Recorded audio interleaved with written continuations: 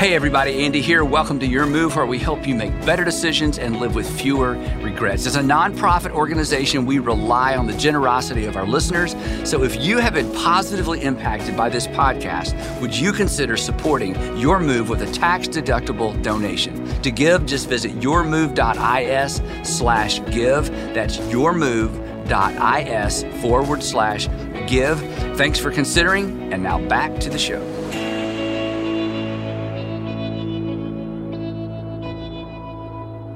I saw a tweet this week. A lot of people have given up on Twitter, but I like Twitter. It's just, I meet so many people. I have interesting conversations with people from all over the world. It's fascinating. And so I saw this tweet this week because I follow all kinds of people, and it wasn't directed at us, and it wasn't directed at me, but it reflects what a lot of people in culture think, and the way a lot of people in our culture feel toward the church. So I thought we would just start with this, and maybe you can relate to this. In fact, this may be the only thing you've ever been able to relate to in church before. So we do have some common ground. Here's what the tweet said. Before you demand Christianity be taught in schools, maybe you should demand it be taught in churches. Psst, right? Before you demand, and I assume they're talking about, prayer in schools. I don't know exactly what they're talking about in the top half of this, but this is a sentiment. Before you demand Christianity be taught in schools, before you kind of cram this down our throats, perhaps, or maybe you should demand that it be taught in churches. So if you're not a Christian or you're not a religious person, one of the reasons it's difficult, and I'm kind of reading your mind a little bit, so maybe you don't agree with this. One of the reasons that it's difficult for you to take us seriously is you wonder at times if we take our own faith all that seriously. So no wonder you can't take us seriously. You look at the way we live and the way that we respond to certain things, and specifically the way that we react, right? The way we react. The way that Christians oftentimes react to events, the way we react to circumstances, the way we react or have reacted to certain kinds of people, or maybe the way a Christian reacted to you, or maybe the way a Christian or the church reacted to someone that you love. And consequently, because of the way we react, you wonder, do you even believe this stuff? Or maybe the way that we react when we don't get our way, the way we react when we don't get our way, which leaves you with the impression that perhaps for us, religion and Christianity in particular, that Christianity is just a tool that we use to get our way until it gets in our way. And then we push it out of the way and we just react like everybody else. We just have chapter and verse and throw Jesus' name in there somewhere, right? Now, what happens is it looks as if we are living our lives and reacting in such a way that we don't really believe in God. And why you quickly call us hypocrites, and we've certainly earned it at some level, is because we don't always react like we really believe in a sovereign, powerful God. And this is the same God that you feel like we insist that you believe in. I mean, after all, we're the ones that are always saying, God is love, God is love, God is love. And of course, at times you wonder for the love, right? Where is the love? So if that's been your experience with Christians or with Christianity or with the church, I'm terribly sorry about that. And that is on us. And I don't speak for anybody but myself and our local churches, but we're terribly sorry about that. Because Jesus instructed us to be better than that. And Jesus instructed us to react better than that. And my hope is that if that's you, if you're listening or watching, or maybe you're in one of our churches today, I hope that you would find the ability, and this would be hard if I were you, I understand, to overlook some of us who have so poorly represented our Savior and to discover the Jesus of the Gospels, to follow Jesus through the Gospels, the Jesus that came to reveal what God is like and who God likes and how to relate to your Father in heaven. And in the meantime, the rest of us Christians, we are working on the art of the over-under reaction. We're developing our over-under reaction skills, the art of reacting to life and the circumstances of life and the criticism that comes our way as if there really is a sovereign God in whom we place our trust. So today we are wrapping up our series. This is part 3 of Reactions Speak Louder Than Words. We've all heard that actions speak louder than words, but reactions speak louder than words, and reactions even speak louder than our actions. In fact, reactions speak so loudly that people always notice. And people generally notice, as we said last time, two kinds of reactions. There's the overreaction.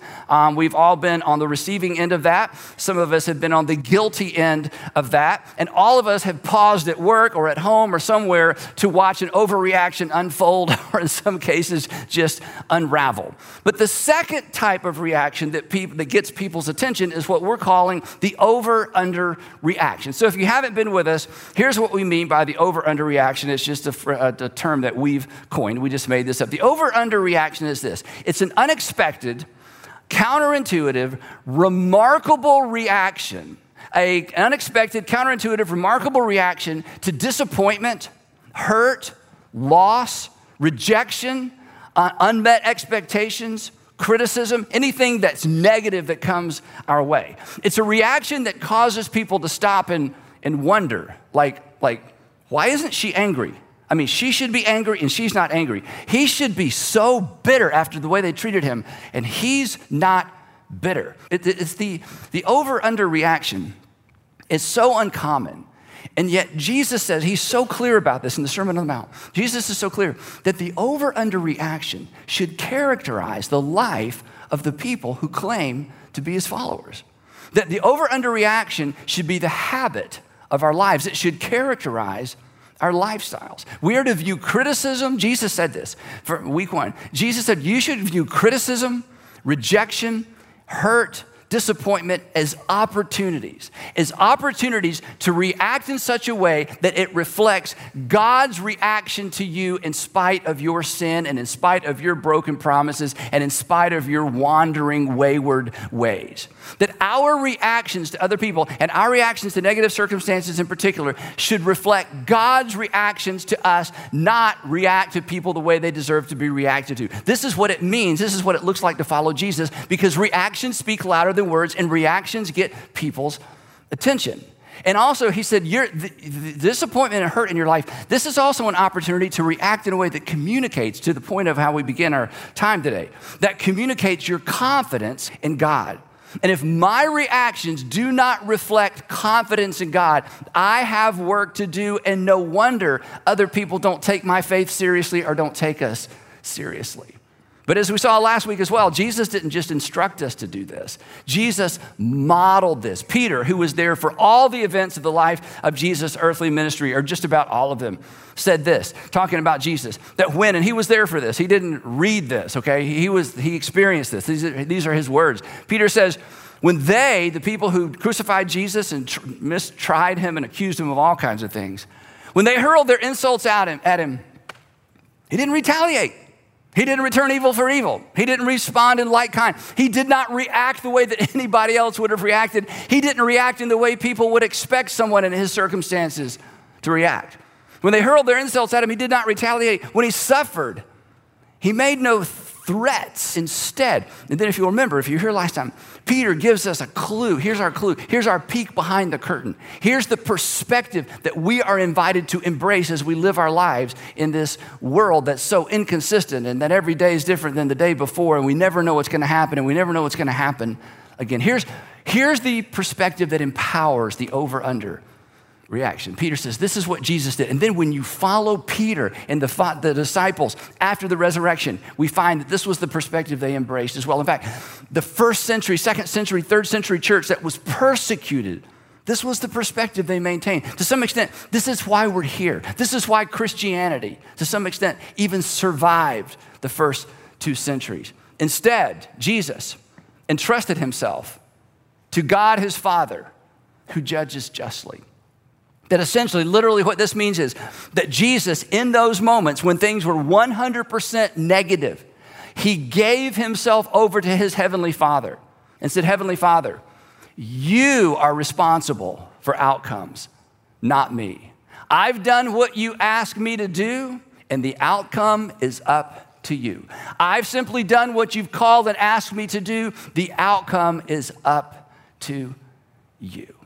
Then, the Apostle Paul comes along and he echoes this same idea. And I want to read you something he said, but real quick. It's worth remembering, especially if you're not a Christian or not a religious person, that when the Apostle Paul steps onto the pages of history, he's not a Jesus follower. He's not a Christian. In fact, he's anti-Christian. You might not like Christians. Paul's your guy. I mean, that's how he steps onto the pages of history. Like, these people are crazy. They're hijacking Judaism. They're hijacking the Torah, and they're twisting it, and they're using it for their own purposes. And so he decides in a violent way, he's going to exterminate the church. It's amazing. And then he meets the resurrected Jesus, and his life is totally transformed. And when his life is totally transformed, he loses 100% of his friends. All of them. Everybody turns on him. And the church people are scared of him because he's been persecuting and having them arrested and their wives arrested and their family people tortured. I mean, he's all alone. And then he leaves what's familiar, Judea and Galilee, and travels all around the Greek world, meeting new people and sharing the good news of Jesus. And then at the end, I'm summarizing the book of Acts for you, he shows back up in Jerusalem, and they should have welcomed him as a hero. He's like the first missionary. He gets back to Jerusalem, and instead of the church welcoming him, they're like, hey, we're glad you're back, and thanks for bringing this money, because he brought in this big offering. He collected this offering from all these Gentiles. He gets back, and they're like, your reputation's kind of trashed here. And so, and they put him through, it's so horrible. He ends up getting arrested and ends up in Rome. So when I read what he says, he's not propped up on the beach somewhere. I'm writing the Bible. Hey, let's all write the Bible. No. His life has been hell on steroids. It's been unbelievable. And yet, with all that experience, all the rejection, all the frustration, all the disappointment, he says something to you. It says something to you and says something to me that's extraordinary. And he believed it with all his heart. And when it gets from our heads to our hearts, it changes everything. It's exactly why Jesus was so courageous and bold to say what he said in the Sermon on the Mount about how we react to negative circumstances. Here's what Paul writes. And for most of us, we've heard these words before. I want you to try to hear them as if you're hearing them for the first time. Here's what he says. And we know, this Paul writes, we, not just him, and we know he's writing to Christians in Rome, and he's not been to Rome yet. He wants to get there. He ends up getting there, not the way he thought he'd get there, but he's writing these Christians in Rome. And we know that in all things God works. To which we go, okay, time out. All things, like even in those things that did not work out. Are you saying everything works out? Paul's saying, no, I'm not saying everything works out. I'm just saying that in all things God works. But what about this thing? What about that thing? What about this other thing? And Paul's like, well, let me tell you about my thing, okay?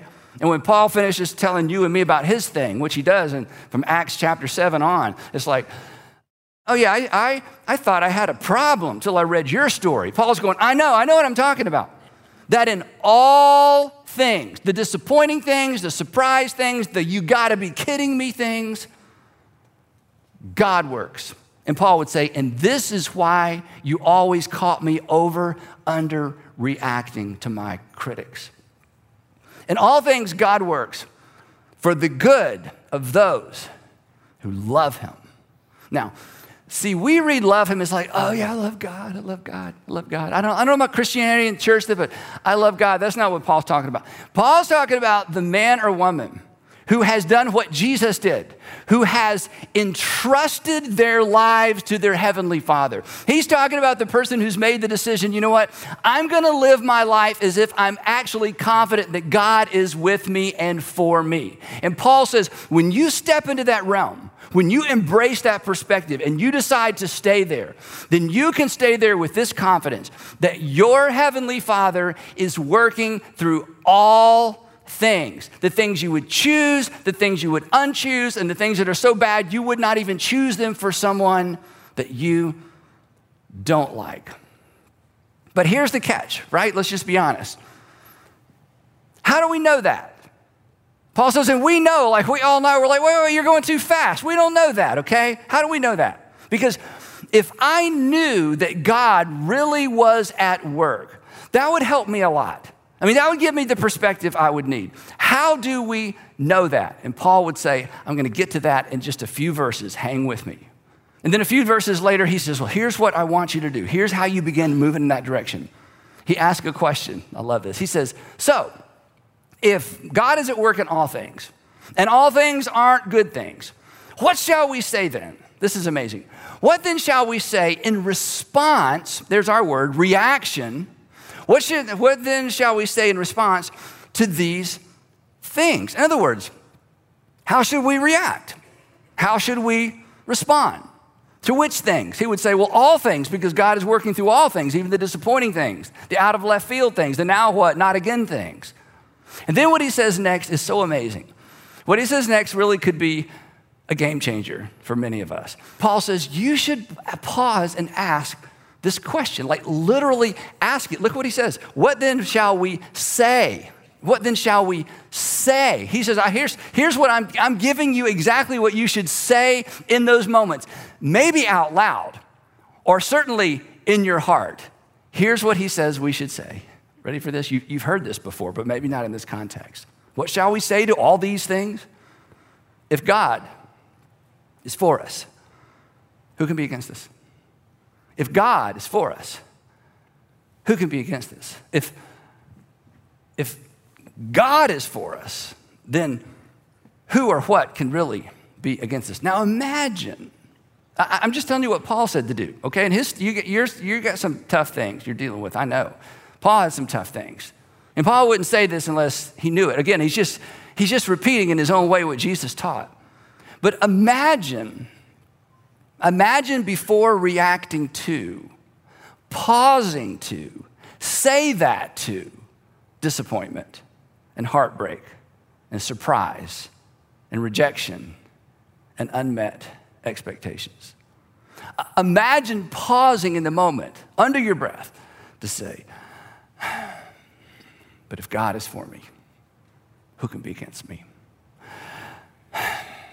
But if God is for me, but if God, they're not for me, it's not for, but if God is for me, Paul says, this is what we say to these things. But that brings us back to the question we skipped. And Paul knew we would ask it. So he tells us how we know. He says, if God is for us, who can be against us? And then he says, he, talking about God, he who did not spare his own son, but gave him up for us all. He who did not spare his own son, but gave him up for us all. This is so important. It sounds a little Sunday school, but it's so important. It's so true. The cross is how we know God is for us. The cross is how you know that God is for you. And you know what? While we're on this is the reason. And of course you would expect me to say this because, of what I do and my role, right? But I'm going to say it anyway because it's true. This is one of the main reasons we gather. This is one of the main reasons we gather physically. This is one of the main reasons you've got to find a place to gather with other believers. Consuming content is not enough. Singing songs is not enough. This is why we gather. The reason the early church gathered, the reason we gather is to remind ourselves corporately that there's more to this life than what we see, and that we are not alone, and that we are not the only ones. And that life is not perfect, but God is perfect. And even though life is not lovely, God loved you so much that he gave what it was most valuable to him on your behalf. He reacted to your sin, not in like kind. He reacted to your broken promises, not in like kind. He reacted to your failure and my failure by loving us anyway. And Paul said, on those dark days for him being in jail, dark days for him being in a hole in the ground, dark days for him being shipwrecked and stoned and abandoned by his friends. On those dark days, Paul would tell you know what my hope was in? Not the goodness of life, the goodness of God, as demonstrated by the fact that God did not spare his own son, but he gave him freely to me in spite of me. And then he finishes it this way. How? If he who did not spare his own son but gave him up for us all, how will he not also, along with Jesus, graciously give us all things? Better translation, graciously give us everything else. Everything associated with the unconditional love of God. And Paul enumerates these throughout the book of Romans. adoption into the family. That you can go, Jesus said we can do this, and Paul explains why we can do this. Jesus invited us to refer to God as our heavenly Father. All these other things, everything else, the concern that would come with the love of a heavenly Father, the strength that we need in time of need, the grace that is sufficient in our darkest, lowest moments. His point is simply this: if God is for you, then when all is said and done, who can win against you? If God is for you, then who or what can ultimately, not initially, not immediately, if God is really for you, ultimately, who can ultimately win against you? Who controls? This is what it comes down to. Who controls outcomes? Who controls the ultimate outcomes of the things that come your way? Paul would say, your heavenly Father. So, practically speaking, when someone considers you their enemy, when someone treats you like an enemy, you don't have to return the favor. You can choose to say, wait, if God is for me, you can't win against me. I don't suggest you say that out loud. I mean, you might want to, but the point is, in that moment, it's like, wait a minute, I mean, they're coming on strong, and what am I going to do? And he's powering up, she's powering up, and they're the they, and I'm not the they, and wait a minute, wait. If God is for me, ultimately, you can't win against me. And in that space, that's when you give them your best over-under reaction. Because to do anything else is to grant control, to give away the control of your life and your destiny to something or someone who does not control your destiny. To react, remember we said this last time, to react is to hand over control. To react is to declare that someone or something determines outcomes, controls your future. And here's the great thing about following Jesus. Jesus instructs us to live as if that is not the case, because according to Jesus, that is not the case. So, this is what it looks like. This is what it looks like to react Christian. This is what it looks like to follow Jesus. Now, if you listen to all this and it's like, okay, Andy, really, you must just live at the church. They must never let you out in the real world, and you must not have access to the internet. Do you know what the world is really like out there? This doesn't work. This isn't how the world works, and I'm not even going to try to work it. You know what?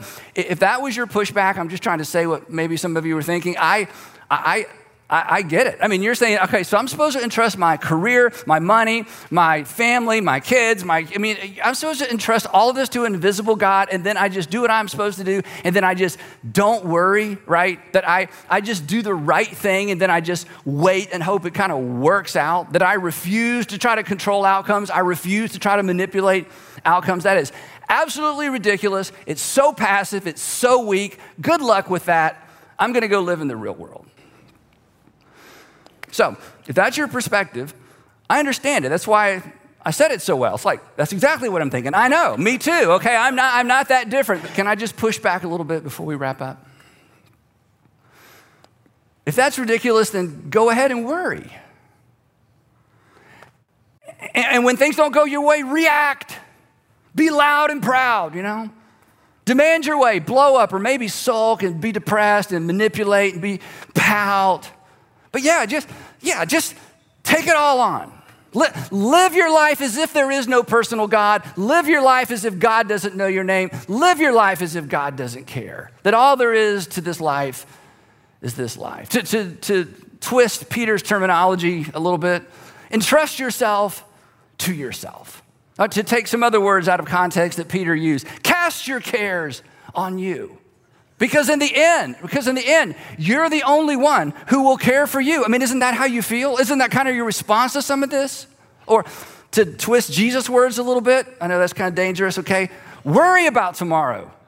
Somebody's got to, right? So you do it.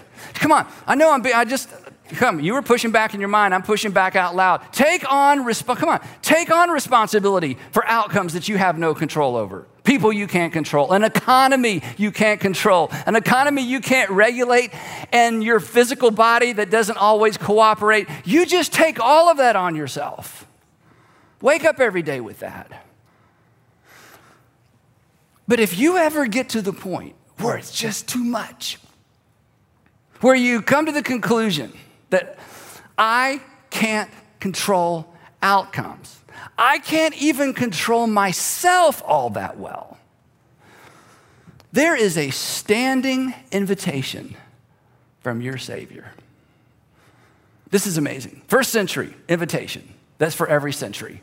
And here's what Jesus says to you in the moment, if it ever becomes too much for you. He says, come to me. I love this. Come to me, all of you who are weary and burdened. Come to me, all of you who are trying to carry something you were never created to carry, that you were not intended to carry. Come that you're carrying things that you can't carry, like tomorrow. You're trying to carry tomorrow. You're trying to carry outcomes. I want you to come to me, and I will give you rest. I will carry the load you were never intended to carry. Then he says this, take my yoke, my way of life, my way of living. Take my yoke upon you and learn from me. This is what it means to follow Jesus. It means to be a learner. Take my yoke upon you, for I am gentle and I am humble in heart. Take on the Jesus way, the follow me way, the way that allows you to, listen to this, the way that allows you to live responsibly without taking responsibility for things you were never intended to take responsibility for to begin with. And then here's the promise. And if you come to me and you entrust yourself to me, you will find rest for your souls. You will find rest for your souls. For my yoke, by comparison, is easy, and my burden, by comparison, is light, because you won't be carrying it alone. So, if God is for you, who can win against you? It's why we say following Jesus will make your life better. It'll make you better. It won't make life easier. It just makes life better because you're only carrying what you were intended to carry, and you're entrusting your future to the God who loves you and demonstrated it by sending his son to pay for your sin instead of requiring you to pay yourself. Because at the end of the day, our responsibility is to follow. God's responsibility is outcomes. So wrapping up, let's over-underreact. Let's over-underreact in a way that causes people to look up and to wonder and to connect the dots between our reactions and our confidence in God. Our reactions, according to Jesus, are our best opportunity to assure the people around us that we actually believe what we claim to believe. So for the sake of our influence, for the sake of the influence of the church, for the sake of the world, let's get this right, because it's true. Reactions speak louder, way louder than words. So thanks for listening, but before you go, I wanted to take a minute to thank everyone who supports Your Move financially. It's the generosity of our listeners that makes this podcast possible. So if you have found this content helpful, we would like to invite you to make a tax-deductible donation to Your Move. You just visit yourmove.is/give. That's yourmove.is/give. Thanks for considering, and make sure you join us next week on Your Move.